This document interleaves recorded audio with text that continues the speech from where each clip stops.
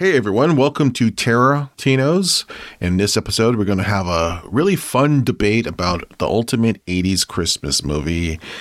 You know, kind of instead of like maybe picking some of the obvious choices like A Christmas Story or a National Lampoon Christmas Vacation, which I think would be very logical. You could easily pick those movies as the ultimate Christmas movie from the 80s. But we wanted to kind of think outside of the box and pick something that weren't first considered or regarded as the traditional Christmas films. We don't do logic. But like over the years, I think these two movies have become more the Christmas staples that we tend to watch all the time. And I think for a lot of family households, these two movies have become annual Christmas viewing. And if you read the title of this episode, you know what movies we're going to be talking about. It's Gremlins versus Die Hard. And Angel is over here. He's going to be making his case for Gremlins, and I'm going to be making the case for Die Hard. So let's do this thing. Let's find out which of these two films get crowned the ultimate 80s Christmas movie. Your move, creep. I have come here to chew bubblegum and kick ass. And I'm all out of bubblegum. Flying saucers, which are really, yeah, you got it, time machines. I think a lot about this kind of stuff. You think this is the real Quaid? It is.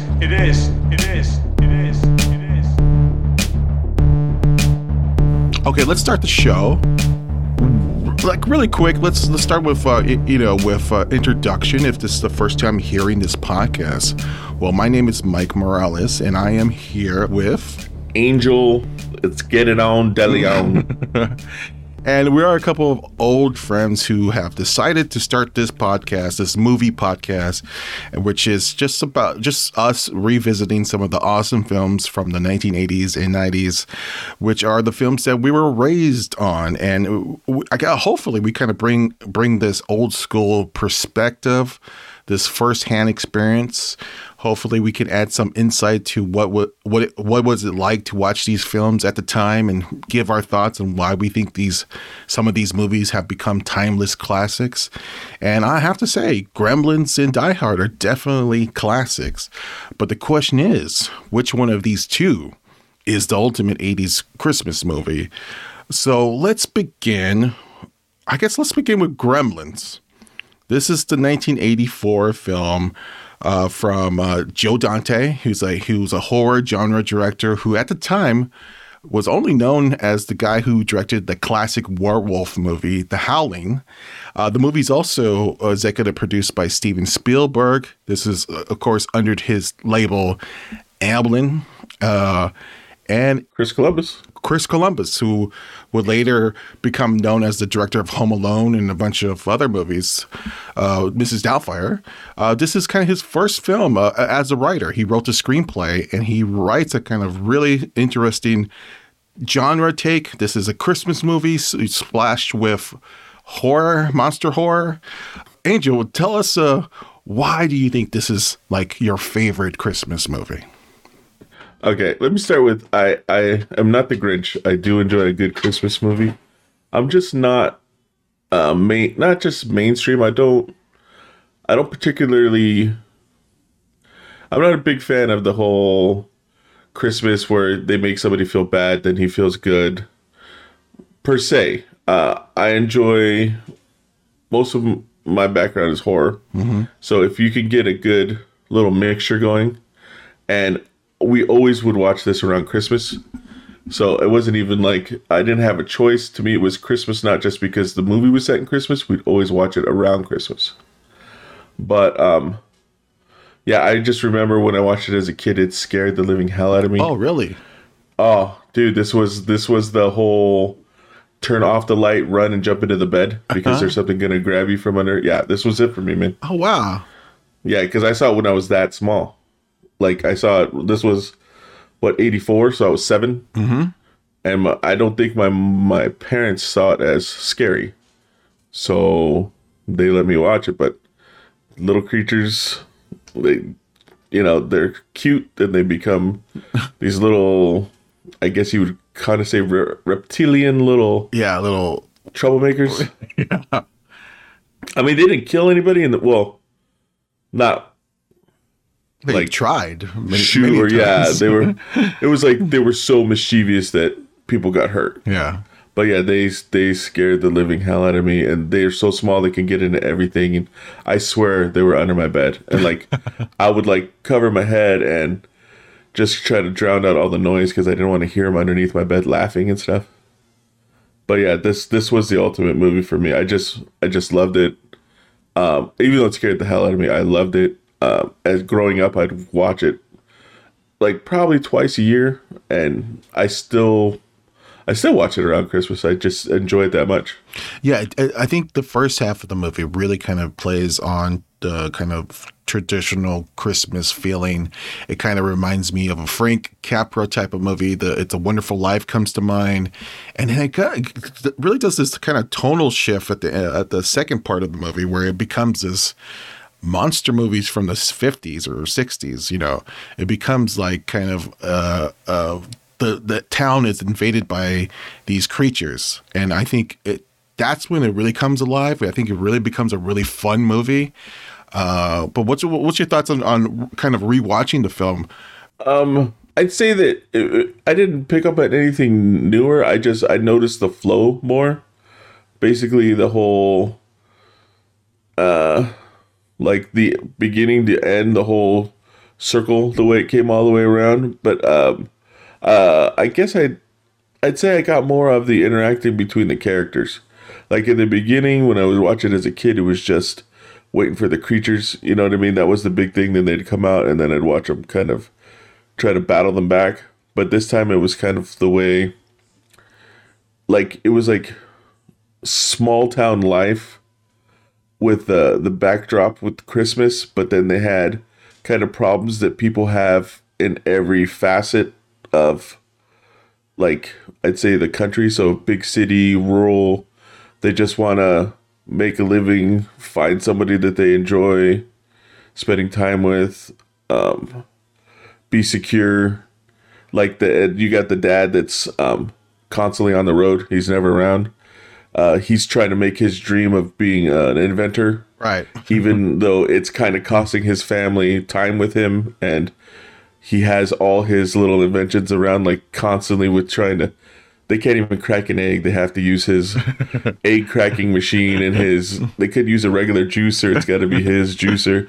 And the best thing is, it's like he puts his name on everything. So it's not just the whatever. It's the, God, what's his last name? Peltzer. It's like the Peltzer buddy or the Peltzer shaving buddy, and it's Peltzer this, Peltzer. So it's not even just it's not even like it's almost like not just a lack of creativity. I think it's telling you that he kind of wants to be famous in his own right for making his inventions, and it's like he gives his kid an animal that he doesn't know if it's what it's like at all, but it's just like, hey, I got you something so that I can mark it off my list. Not that he's a bad parent, but it's just, I think he's more interested in certain parts of his life than, I don't know. Maybe I went on a tangent. No, it's interesting because I do like the idea that he is an inventor in the movie. There's something about being an inventor in the 80s that really holds a great kind of like a dream. I love the inventions and say in Goonies, there was the kid inventor. It was like kind of a thing in the 80s, like everyone was like obsessed with the inventor idea. And here's a guy who is like struggling. He wants to be his own man. But he's not able to kind of pick that, the pet rock. He's looking for his pet rock, or he's looking for the Rubik's Cube or something that he can sell to the masses. And now he sees this mogwai animal, and I think he even says to his son, like, "Hey, maybe we could sell this creature. Maybe they could be like the pet of the future." Yeah. So he's always thinking in that way, and I don't know. There's something about that I kind of always loved about this idea of like. This striving for making a successful business. But I think you're right, though. It's kind of like in the 80s, early 90s, there was always the feeling that we're on the up here. You know what I mean? There's more to find and create than we've already done. It's like, just get an idea, bring it, work hard, and your dreams can come true. Yeah, we're always kind of waiting for that jetpack. That was kind of the constant joke. And so we were always kind of waiting for someone to invent something to really better our lives. And yeah, I think that was just very much in the zeitgeist of the 80s and 90s. And it's like kind of a forgotten type of thing now. Inventors are looked down upon now because they have become more greedy than ever. I remember the poor man I didn't even have an idea, but I remember the poor man patent. Where you'd mail your idea to yourself, remember, and then you get the postmark. Yeah. And you'd freeze it, but you could never open it because that seal was kind of like to prove that you beat somebody to that idea or whatever. Yeah, it's always the idea of like you need to protect your own creation and be creative and all come with your own ideas and stuff like that. So I think this movie really kind of plays with that old school kind of nostalgia, but that second half really is spectacular when it goes to this. I mean, if you think about it, it's a dark horror movie. Yeah, and it's funny, they even have antagonists in the beginning, like I don't know her actual name, so I'm gonna date myself. The lady that played Flo, Mel's Diner, where she's the real mean lady in the bank. But I like the fact that it was a small town bank, right? So it's not a huge bank, but it's a bank. Everybody's standing in line. You know what I mean? I know it's the time though too. It's in the 80s, so they didn't have ATMs and stuff. Yeah, but it just reminded you of a time when things were slower and you did things in person, and everyone knew each other in that neighborhood or in the so town. Like even when the cop starts to give the guy selling the trees a hard time about donating one for the boys, and then the guy turns around, he's like I paid for mine, Frank, and you know what I mean. So it's like he's a cop and he's kind of like, you shouldn't get a free, I know you're not getting a free Christmas tree out of this one. Let's talk about director Joe Dante, because you have been a fan of his. You love his werewolf movie, The Howling. He kind of is this, in the 80s is his best years as a director. He went on to do a ton of classic films, but I mean, I think he will be always remembered as the guy who directed Gremlins. What's your thoughts on how this movie is directed and how this kind of blends some of these genres together? I like that what he does is he understands not just about the way things are shot, but some things in movies, it's almost like what you don't show, what you hear off to the side. Like there's a part where the gremlin escapes into the air duct. Okay, so most movies like, you see the scratch marks, but you also hear the scratching of him trying to crawl through an air duct made out of metal, and you hear his claws, like scraping, and it's getting like you can hear the distance in the claw marks. You know what I mean? Yeah, yeah. And then in The Howling, I don't know if it was a budget thing. It was kind of like that too. It was kind of like the guys, like when they were transforming, instead of showing the transformation, which maybe was subpar or he thought wasn't going to be as scary, he would show the person's face and you would hear the transformation going on. And then it was up to the actor, or in this case, it was either Dee Wallace or the guy playing the husband. Mm-hmm. You'd have to see their facial expressions change and coinciding with the bone cracking sounds. You know what I mean? Mm-hmm. So it was. I enjoy the fact that he doesn't just have to shove it all in your face and say, "Hey, look at this, look at this, look at this." You know what I mean? He hits all the senses. Yeah, he kind of understands the visuals and also the audio aspect of cinema and how they both, they work together, and I think what I got from rewatching it recently is just how great the animatronics in this film is. I mean, they're actually superb. They hold up pretty well in this movie. And it's because for the most part they're not real. Mm-hmm. So when they do the whole scene at the bar is the only time you see their feet moving. Yeah, yeah. And so what they do is they cut the top. So you know what I mean? So they're smart.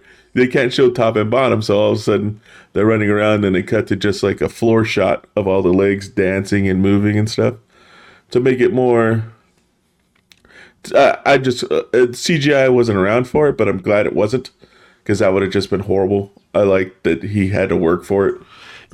Yeah, I think this actually makes a good argument about how you don't need CGI to make some of this stuff work. I mean, I think that's how good the animatronics is. I should point out the special effects artist in this movie is a guy named Chris Wallace, who kind of this was his kind of big break, although he worked on Raiders of the Lost Ark, and he won an Oscar after this movie for The Fly. And he's actually, the only reason I know his name is because I looked him up after rewatching the movie, because I was so impressed by the work of the film, the special effects, Gizmo and Stripe, and how they look and how they move. It was so really well done, and I think, I was really amazed at how much they were able to pull it off. I mean, there was one scene where Stripe is riding a bicycle, and I go, that has to be on the set. And and now we kind of take those things for granted because we go, oh, that must have been done in a computer. But all this stuff has to have been done physically, and it's done superbly in this movie. Okay, I'm going to burst your bubble. What they did was they made a 10 scale tricycle. It's huge. It was a real human body in it. Yeah, human body in it. It was awesome.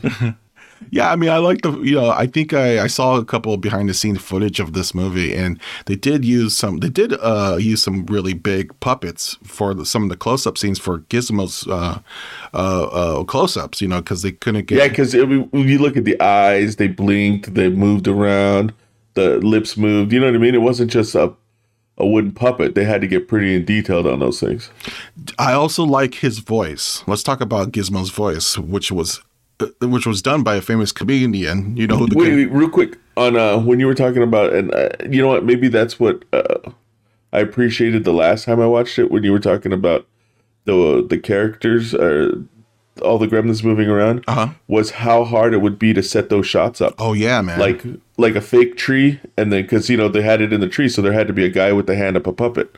Yeah. So to blend him in, or when they're all sitting on the floor playing the video games, the new Gremlins. Yeah, and so you had a fake floor, and you had a bunch of guys like chest to chest with their hands in the air. You know what I mean? Yeah. Like all the rigging for that thing had to be insane. Well, like the scene you were mentioning earlier, that bar scene, which is filled with gremlins, and I go, man, this must have been a nightmare to shoot, because all these, these puppets kind of break down every once in a while, and they would stop production for hours, and this must have been hell. And it's probably one of the best scenes in the movie, because you get to see every individual gremlin and their different type of characters. And there's a kind of a woman gremlin. There's like a gremlin with a ski mask. There's the flasher gremlin. There's a flasher. I mean, and it's all kind of funny. It feels like kind of a Looney Tunes skit, like something from straight out of Bugs Bunny or something, which I think Joe Dante was a huge fan of, and that's why it's like it was done by Warner Brothers, and so it feels like it's in that family of Looney Tunes and stuff like that. Yeah. So it's an extremely funny movie in that sense. And I always remember seeing Jim Henson photographs of, like, in between the shoots. They always used to have these photographs where they would show you basically what it was like on set during either his movies or just Sesame Street. And you'd have these characters like on a little street or whatever talking to each other. But then you would see the boards and you would see how the people are basically laying on top of each other to try to get their arms up to articulate. And I was like, holy crap, either you can't not love it. They don't pay people enough to breathe each other's breath and be halfway on top of each other for hours at a time. You know what I mean? There's no pay scale for that. Yeah. You love it, and that's why you do it. It's a passion for these guys, and I think the way they do these scenes with these puppeteers, they have to use monitors to see what they're doing. I mean, they can't really see what they're doing. Yeah, you can't see nothing. Yeah, you're 100% right. You're in the dark all the way. And it's fantastic that they were able to like pull this off. I mean, it's a amazing piece of kind of puppetry that this movie really, I think that's really surprising. But let's get into like Gizmo's voice, because Gizmo's voice is done by a famous comedian. This is probably, a lot of people might know this and maybe they not know this, but this was Howie Mandel, the comedian. He does the Gizmo's voice, and I think he brings a really sweetness to the character with his interpretation of this alien creature, or strange. I did not know he did the voice. Yeah, he was recommended by the guy who did Stripe, a guy named Frank Walker, who's kind of veteran voice artist, and Howie Mandel wasn't known as a kind of voice guy. He was only known as the comedian, but he did voices in his stand-up routine. Yeah, his skits, yeah. And now it totally sounds like him. And so he did that for Gizmo, and then eventually he went on to do Bobby's World, was it, like another cartoon? Yeah. And so it's and he mentions, Howie Mandel mentions that it's almost the same voice. It's Gizmo, Bobby's World. It's the same. He has like one little voice that he does, but it's really cool. I mean, it's like he brings this kind of cuteness to Gizmo. I mean, and Gizmo has become so iconic now, and I kind of remember him, the toy that came out afterwards, which like everyone had to get after this movie was released. Did the toy talk? Because I remember the toy. I remember him moving his head and blinking. Oh, really? But almost like one of those dogs where you put the battery and they bark and they just take a couple steps. The old school toy. But so I remember him sitting and turning it and blinking, but I don't remember him talking. I remember a different toy. I remember the plush toy that everyone had to get. Oh, yeah. I'm thinking about the one that was like hard chest because you had to put batteries in it. Oh, I didn't see that one. I mean, that's kind of like the Teddy Ruxpin type of toy. Yeah. I mean, there was like, I mean, it was a big deal to get, Gizmo, the toy, or the plush doll or whatever. Also, I guess, the Gremlins were also a great character design too. But I don't know if they were available for toys, but yeah, it was pretty popular back then. You know what I was just thinking too, and I had to look up where you were talking. When you said Frank Welker, it triggered in my head as Optimus Prime, right? I think so. Or he did a whole bunch of cartoons. And that he also did the Predator sound. Like he's credited with inventing the Predator sound, like the whole, like the gurgle and the pops. I want to say that I saw like a little YouTube clip of him, and they were asking him how he figured it out or something. But I definitely know he was Transformers. I think he was a Transformer. But I think it was the other guy for Optimus Prime. Yeah, no, wasn't that Peter Cullen? Peter Cullen, who did the Optimus Prime. Is that what he is? He's sound or not Shockwave. Damn, I'm trying to see. It's not giving his. Oh, he's Megatron. Yeah. Oh, yeah, Megatron, yeah. Megatron, Galvatron. Oh, yes. We got to do an episode on the cartoon Transformers. I'm just saying that, dude. That movie changed my mind. Or changed my life. So let's talk a little bit about the cast. I mean, we got Zach Galligan, who's the main character, and who is kind of a little bit he's okay in the movie. He's not great, but I think the real breakout of the movie is Phoebe Cates, right? The 80s heartthrob. It's funny because she's only really did 3-4 movies in the 80s, but yet she became like kind of the. And one of them was Gremlins too. Yeah, but she became like kind of the next door. Yeah, but that was not for. That was for Fast Times. Fast Times, yeah. And there was also a movie called Private Lessons, I think it was, where it was kind of like a knockoff of Animal House and Porky's or something like that. The very few films that she did in the 80s and 90s, she really kind of had this impression with this generation. Yeah, she did, for sure. She was kind of like Girl Next Door, but super hot.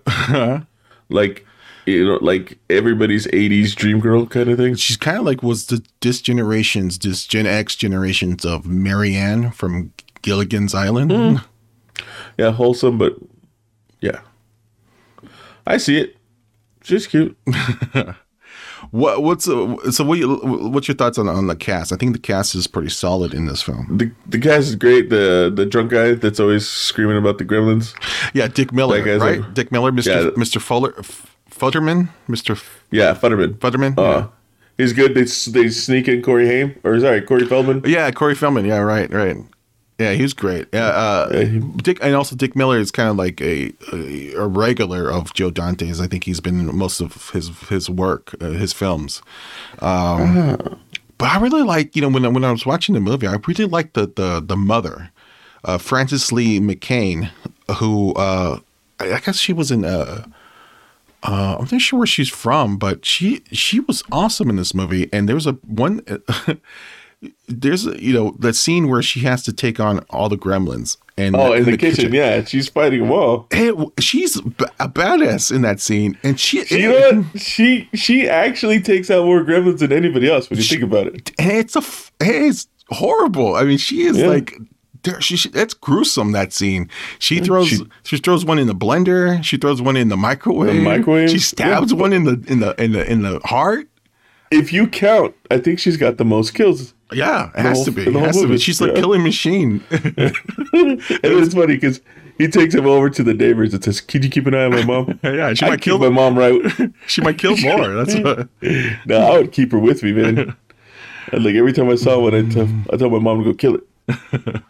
All right, so what's your feelings about Gremlins as a Christmas movie? Because I think overall, I think I love Gremlins because you can almost watch it anytime. It's true. It doesn't have to be during Christmas. It doesn't have to be when you're in the mood for a scary movie or a funny movie. It kind of hits so many things. As well as movies when you're not now, but back in the day when we were younger. You turn on the TV and you were stuck with what was on. You didn't choose. I mean, you could put in a videotape or a DVD, but it was kind of like what's playing. Now you just stream everything and you choose. But if you turn the TV on and that was on, you were kind of done. You could just sit there and watch it. It was always a good watch.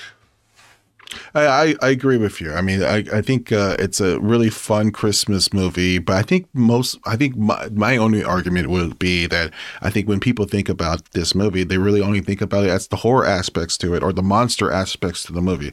But it is it's undeniable that it is kind of set during Christmas, and Christmas does play an important part in the movie. Especially when Phoebe Cates starts going into her monologue about how everybody loves Christmas. You say you don't like Thanksgiving and nobody cares, but you don't like Christmas, and all of a sudden something's wrong with you. And then she tells about that story about her father, right? Oh, there's something that smelled from that was a horrible story. You know what I mean? If you were a kid, that part could scar you, but I think they played on most kids kind of zoning out for that whole speech, but it's a funny moment because it becomes this kind of B schlock horror speech where in the fun way though. I mean, and then it even turns into the running gag because remember they were just about to be overran. And she stops and she starts to continue the story. And he's like, "Come on, we gotta go." Like, she wants to stop and tell the story again. So it's like a running gag, but that's funny. That's a good. Yeah, I think that's maybe that could be a possible reason why this maybe takes Die Hard. But I got it. Let's move into Die Hard now because I think I got the ultimate. I think this movie is the ultimate 80s. Yeah, just because I chose Gremlins, it's not like I hate like my brother. It's like. What do you like? Do you like, what is it? His biggest thing in the whole world is Gladiator or the one with Mel Gibson. Oh, Braveheart. Braveheart. You can't like both. Oh. And I'm like, it's like you're one fan or the other. It's like the Beatles or Elvis. You know what I mean? So it's like, nah. It's like on this one, it's not that I don't like Die Hard. I love Die Hard. It's just for my ultimate Christmas movie, I would have chose Gremlins over Die Hard. Well, yes, and I think you're right. I mean, I wouldn't. I agree in the same way that I don't. It's not that I prefer Die Hard over Gremlins. I think for my taste, I'm more of an action guy. I kind of grew up loving action, and Die Hard was just that movie that became that kind of staple in my household that we would watch all the time. People have been talking about how there's been this discussion online about if Die Hard is a Christmas movie or not. And you know what? It is. It's really, I mean, I think 100%. I think it has the qualities of a good Christmas movie. And really it's just that it's a movie that it's so fun that the whole family can enjoy. And like I said, if your family is like mine's, then you grew up loving action movies. And, my father was a big, huge, action movie guy, and I think the action genre was the thing that my siblings and myself kind of all share, and we had this thing in common with action movies that we kind of just gravitated towards, and we wanted to like always put action movies on. And Die Hard, because it was also set in Christmas, became that thing, and also because it was one of those movies that would constantly play throughout the year on cable. And if it seemed like it really had this second life on cable and also VHS. And I think that's maybe the reason why you see this movie emerging as a kind of a Christmas movie, because I think so many families are watching it as their preferred Christmas movie, and also it's immensely entertaining. I didn't realize how funny it is after, watching it recently. It's a really funny movie. Yeah, it's very well written. There's a lot of little, like you said, there's a little innuendos in it, little side jokes. But I know what you're saying about the action. It's kind of like some people, you got to be in the mood for a comedy or the mood for a drama. But if you just throw on like a good little chase 'em fighting flick, little action, nobody really has a problem with that. Everybody can kind of agree. It's one of those, like, it's a good enough movie on most aspects where everybody would agree. Like, if you have 5 people trying to vote for a movie, while they're voting and fighting, you could just put it on, and pretty soon everybody stops and they're starting to watch the movie. Yeah. They didn't realize their votes were already made.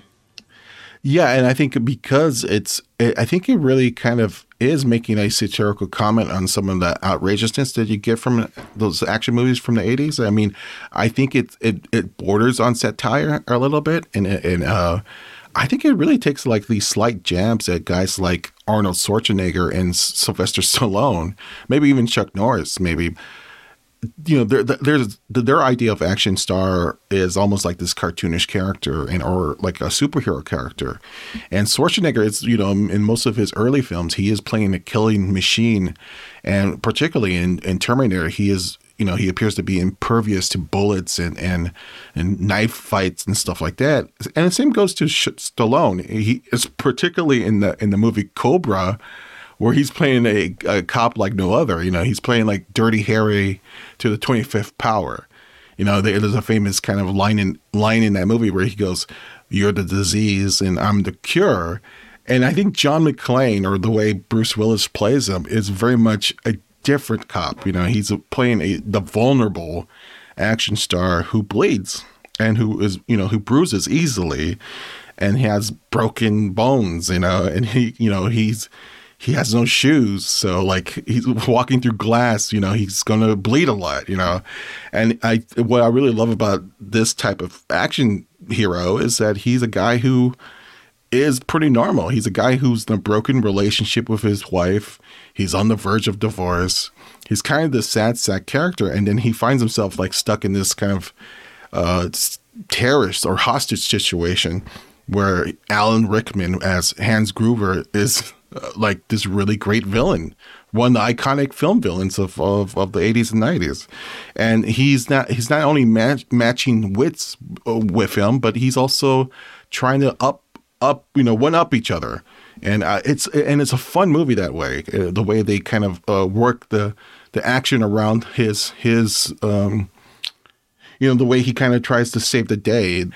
I think the movie, I think Die Hard wants it both ways. It wants to be kind of this cartoonish and over the top action, but it also is grounded in reality when it comes to the characters and their motives.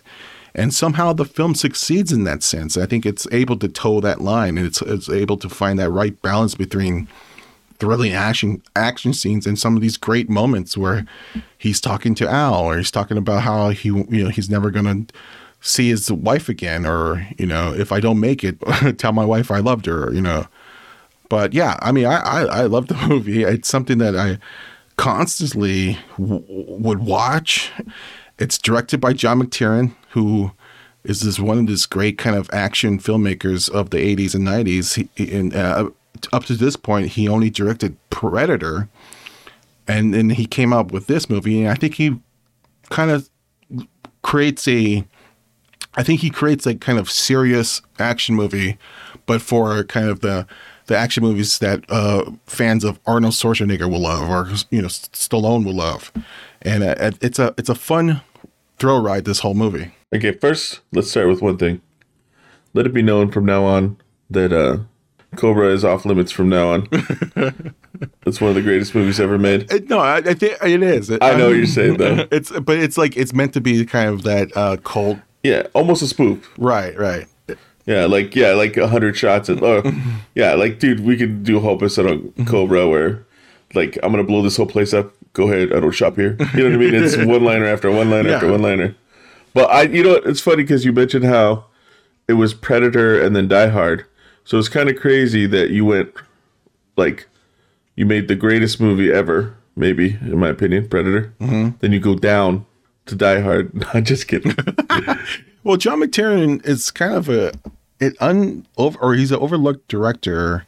He has this kind of controversial kind of career at the end of, like in 2000s, he had to go to jail for wiretapping or something. He hired a shady private eye to wiretap his producer. And he has this kind of really quick scandal where he had to spend some time in jail. But his movies are awesome, Oh, yeah. And I think with Predator, he kind of, like Die Hard, he kind of brings a sense of realness to the sci-fi stuff. Like Predator is, on paper, supposed to be kind of this wacky kind of alien flick where Schwarzenegger is fighting this ultimate, space invader hunter. And it works because he there's a reality to it. There's like he creates this world where it makes sense. And it's fun. And I think the same way with Die Hard, he based this action-filled roller coaster ride around this really solid character, John McClane, who is someone who's just like having a bad day. Yeah, I mean, it starts off with him almost like doing like the worst part of a chore. You know what I mean? Like this wasn't his first choice to go for the holidays, and it's like he's just gonna try to go in and make the best out of a situation. But what I love about the film though is like it's like he gets there, he gets the limo picks him up, and it's kind of like it's not only is it something that he wouldn't choose to be at, it's also a setting he's not comfortable with. He's not a limo fancy party kind of guy. You know what I mean? Yeah, this is just like a meat and potatoes kind of dude. Right. And he's a corporate. Yeah, his wife is actually more successful than he is, and he's having a hard time to deal with that. And they're on the verge of a breakup. And are they going to save their marriage? And then this kind of hostage situation comes, and then he gets a chance to really prove his love to his wife at the end. I mean, that's what makes the whole kind of movie a really heartwarming film. That they get together at the end. They kind of we get the idea that their marriage is saved. But I was gonna say, and I like the way they do it, because if you just put him in a room with like 30 terrorists, it's almost too unbelievable. You know what I mean? Yeah. But you put him in a room by himself. 30 terrorists are there. They don't know he's there. They're spread out throughout the building. He kind of has the upper hand. He can go through and methodically try to work his way, to where he needs to be to, get the upper hand. I like that aspect. So I like that, like, it takes, 3 or 4 guys to go down before they even know there's a guy taking people out. You know what I mean? I like that setup. I like that it's as realistic as you can get with one guy against like 30 terrorists in a building. Yeah. Even the action scenes where it's like brutal action scenes, like he's hitting people and he's punching people, and then he's getting knocked off, he's getting knocked out, and he's getting bruised and he's getting bloodied. I mean, the movie starts with him with a white shirt, a white white beater, and then it ends with a black shirt because it's all that mud and all that dirt he's been, roaming through, shafts, air-conditioned ducts or whatever, and he's so dirty, and I think what makes this character so lovable. He's like a real dude, and like you said, with the whole changing, like his garb getting dirtier as the movie goes on, it keeps it more grounded, more realistic. Like his feet are all cut up from, everybody knows, the glass. He's got them wrapped. One of the first things he does is when he takes the guy out, he tries to switch shoes. And he's like the only 6'8" guy with this like small girly feet. So it's kind of like it's like in a movie where they're in a building and it's like they're hiding from somebody and it's been like 3 days. It's kind of like you're like, how do they go into the bathroom? You know what I mean? It's kind of like one of those things where there are questions in your head, but you can't put that. Nobody wants to see him in the movie, but it wasn't just like he kept running around. He actually was like, man, you know what? I'm gonna try to get some shoes. Mm-hmm. But like in the same aspect, I like what he was. I think there's somebody that he's hanging, and he's like, and Bruce is a good actor. He really is. But I want to say he's either hanging or something, and he's like putting all his weight, and he's just like, he keeps like, or I think he's got somebody maybe in the headlock or something, and he's just beating on him, and it's kind of like one of those all you got like moments, like yeah. It wasn't like a Schwarzenegger movie where it's like I'm gonna hit him once in the temple, and then he's gonna fall to a knee, and then I'm gonna kick him on the inside of his thigh, and he's gonna, it wasn't like a choreographed. It was like a brutal outside of a bar, two guys, and you're just gonna keep hitting this guy till he stops moving. Yeah, it's a fight to the death. It's like definitely a fight to the death where if I stop punching, he's gonna kill me. Yeah, I mean, let's talk about Alan Rickman as Hans Gruber. I think this is one of the most iconic movie villains that came out of the 80s. And this is kind of our first introduction to Alan Rickman. And, we now love him as, the Harry Potter guy. He's also in many movies after this. He is such a great breakout performance by this guy as this really smart, ruthless thief or terrorist or bad guy. Yeah, like he's an actual mastermind, not just like a guy that got a bunch of kids together and said, hey, let's go rob a bank. It's like he's got the plan. Yeah, and he breaks the mold. I think villains back then were kind of just dumb. They're kind of just there to be shot at or to punch at, but no, he's a guy who they're mostly like jokes too. Yeah, and they were just like big living jokes of like the bad guy. Yeah, and what Alec Rickman does here, he kind of brings a certain gravitas to the character, and his performance is so great that he kind of changes that kind of mold. I mean, this there's no surprise that this movie Die Hard was by the cinematographer Jan de Bont, and Jan de Bont would later direct Speed. And Dennis Hopper in Speed is basically doing an Alan Rickman kind of performance. He is kind of another mastermind who is also ruthless and also very smart. Die Hard kind of spawned this kind of action film where it was Die Hard on the bus, it was Die Hard on a train, it was Die Hard on a boat. It started. It's like everybody wanted that winning recipe. Yeah.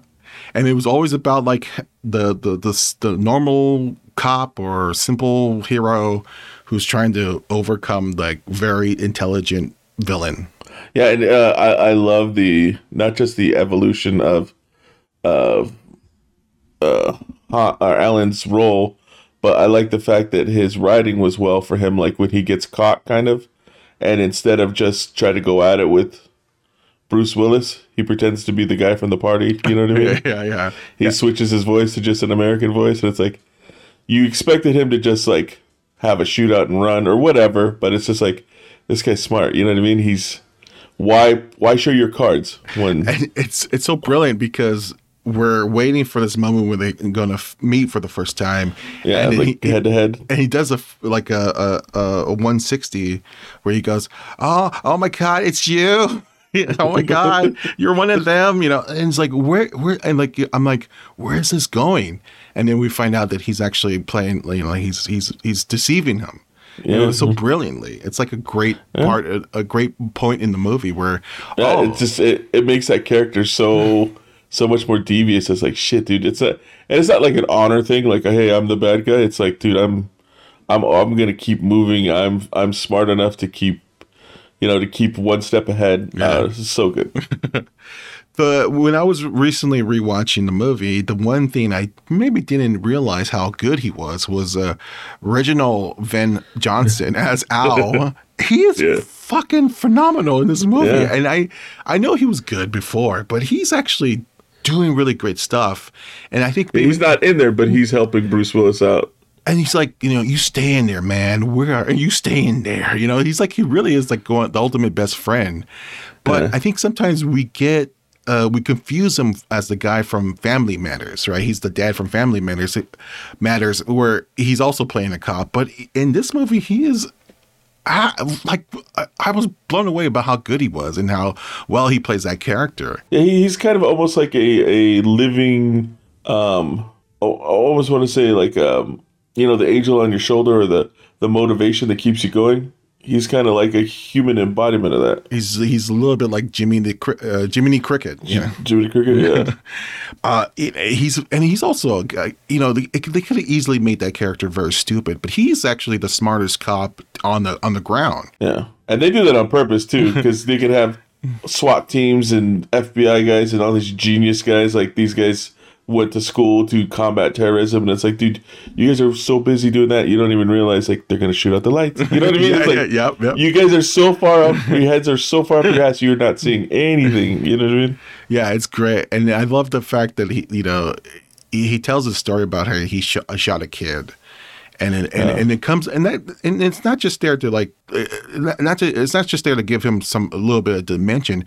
It comes back when he shoots the bad guy at the end. And I'm going, oh, what a great kind of redemption story, I guess. But I mean, I don't know. I love the whole idea that nothing in this movie is there to just because. I mean, there's a reason for every. Totally forgot about the story and the whole shooting at the end. Yeah, it's kind of like he helped Bruce fight his demons. Yeah, you know what I mean, in his history, and then without knowing it, he went full circle and did it for himself too. Yeah, but this movie, this movie's king of the one-liners, like especially with him, his intro into the movie with the "Welcome to the party, pal." You know what I mean? He's gonna need him later on in the movie, but that's how he intros himself to. Yeah, I mean the yippee-ki-yay motherfucker is probably the most iconic line in this particular genre, and that only comes up because they were really talking about how they think he's a cowboy, you know. I remember like when Hans is talking to John McClane, and he's like, "Are you just another American who saw too many movies as a child? Yeah. You know, you're an orphan of a bankrupt culture who thinks he's John Wayne and Rambo. You know." And he goes, well, I always was partial to Roy Rogers myself. So like he always has these great comebacks. He has these really great one-liners where. I guess because Bruce Willis was on a sitcom that during that time, and we know that he was able, or they know that he was able to pull off this really kind of funny bits. Yeah, comedy was that's his first genre I ever saw him in. Yeah. You know, he's like you said, he's a good actor. It's unfortunate, like nowadays, he's really doing these really shitty movies. These really bad. Dude, I just saw that one where he was like stuck in the snow. And like a future snow thing, and they had like a virus thing. It's like, oh man, and he's like, he doesn't. That's a long way from 12 Monkeys, dude. Yeah, he doesn't. It seems like he doesn't care anymore. I think he's got a lot of alimony or something. I don't know, man. Yeah, I just wish that he kind of goes back to doing what Die Hard, promised us with. That he come out to the coast, we'll have a couple of drinks. Yeah, so Die Hard, again, like just to wrap it up, I mean, I think it's one of the great Christmas movies, only because it has that great feeling at the end. Everyone kind of wins. The hero is able to overcome the villain. You got a great villain. You got great action scenes. It's fun. It's funny. I just gotta just say that again. That this movie is very, very funny and it's very clever. And I think that's the thing I found when I rewatched it again, how clever and how funny the movie really is. Yeah, and it's funny because whenever you're right, but I don't ever know who gets that credit. Is it the writer? Is it the actors? Because you can write it down and it's hilarious, but the delivery can totally kill it. So to me, it's always like you got to find that special writing, and you got to get the actual character that's able to pull it off. You know what I mean? I would, because either one by themselves, you're stuck. Well, I would say it's a combination of everybody. I mean, definitely Bruce Willis is able to deliver those comic one-liner lines, those awesome lines, but the screenplay has to be there. Really has to be really solid. I mean, the director also plays a part of this, and I only say that because there's some really great characters in the film that are immensely funny. Argyle as a limousine driver, he's not just there as a comic relief. He is also plays a part in the movie, and Ellis, who is the sleazy executive guy who can make deals. He's the one who kind of tries to rat out John. He's like the greasy John Ritter looking guy. Yeah. He like that character is fucking hilarious. It's hilarious how great that character is. So that has to be the screenplay, which was written by Jeb Stewart, but I think they brought in Stephen E. D'Souza to punch up some of the comedy bits, and I think he did a really great job with it. I mean, I think all the characters in this film are just tremendously clever, and I think they don't. The thing is, I think a lot of action films, particularly in early 80s, they really dumbed it down, and they really took audiences for granted. This movie doesn't do that. This movie kind of treats the audience with some respect, and we're not going to dumb down some things because this is an action movie and there's a big explosion at the end where the top of the tower explodes. No, this is we're gonna have. We should note that was actually 20th Century Fox. Yeah, they use that or they filmed when they're one of their buildings. Yeah. Yeah, and then also the building plays a major part of that. It's also almost a character in the movie because the way it looks, the way it's like this, granite, cold, gray, marble. It's it reminds me of the 80s. Yeah, and it's funny too, and I didn't even notice it till I was looking at the cover. Was that it stands out? It's like its only silhouette building. You know what I mean? So it's even like alone. It's not even like it's not like up around and a bunch of other sky rises, I guess you'd say, or high rises. Mm-hmm. Like it's just by itself. Yeah. It's like a silhouette. It has that great silhouette. Yeah. So it's almost like more like I don't know. I don't think they did it on purpose, but it's kind of like it was him by himself. It's the building by himself. Yeah. It's kind of an iconic image of that tower. Yeah. So just to wrap it up, I mean, I think Die Hard, it ultimately is one of my favorite Christmas movies, and it's something that I always go to if I don't know what to watch during Christmas. Die Hard is like the perfect choice for me. It's something I would just put on, or it's probably already playing in many cases. As we speak right now, it's probably playing on cable. But it's like it's just because it's really fun and it's just an action classic. And it always seems like you could put that on and then go do Christmas stuff. Yeah. Like if you're decorating your tree, you know what I mean? Just have that stuff on in the background. Yeah, I think so. Yeah, I agree. It is an amazing Christmas movie. Well, it's hard to really pinpoint which one's going to win this, but I think let's just give it a tie.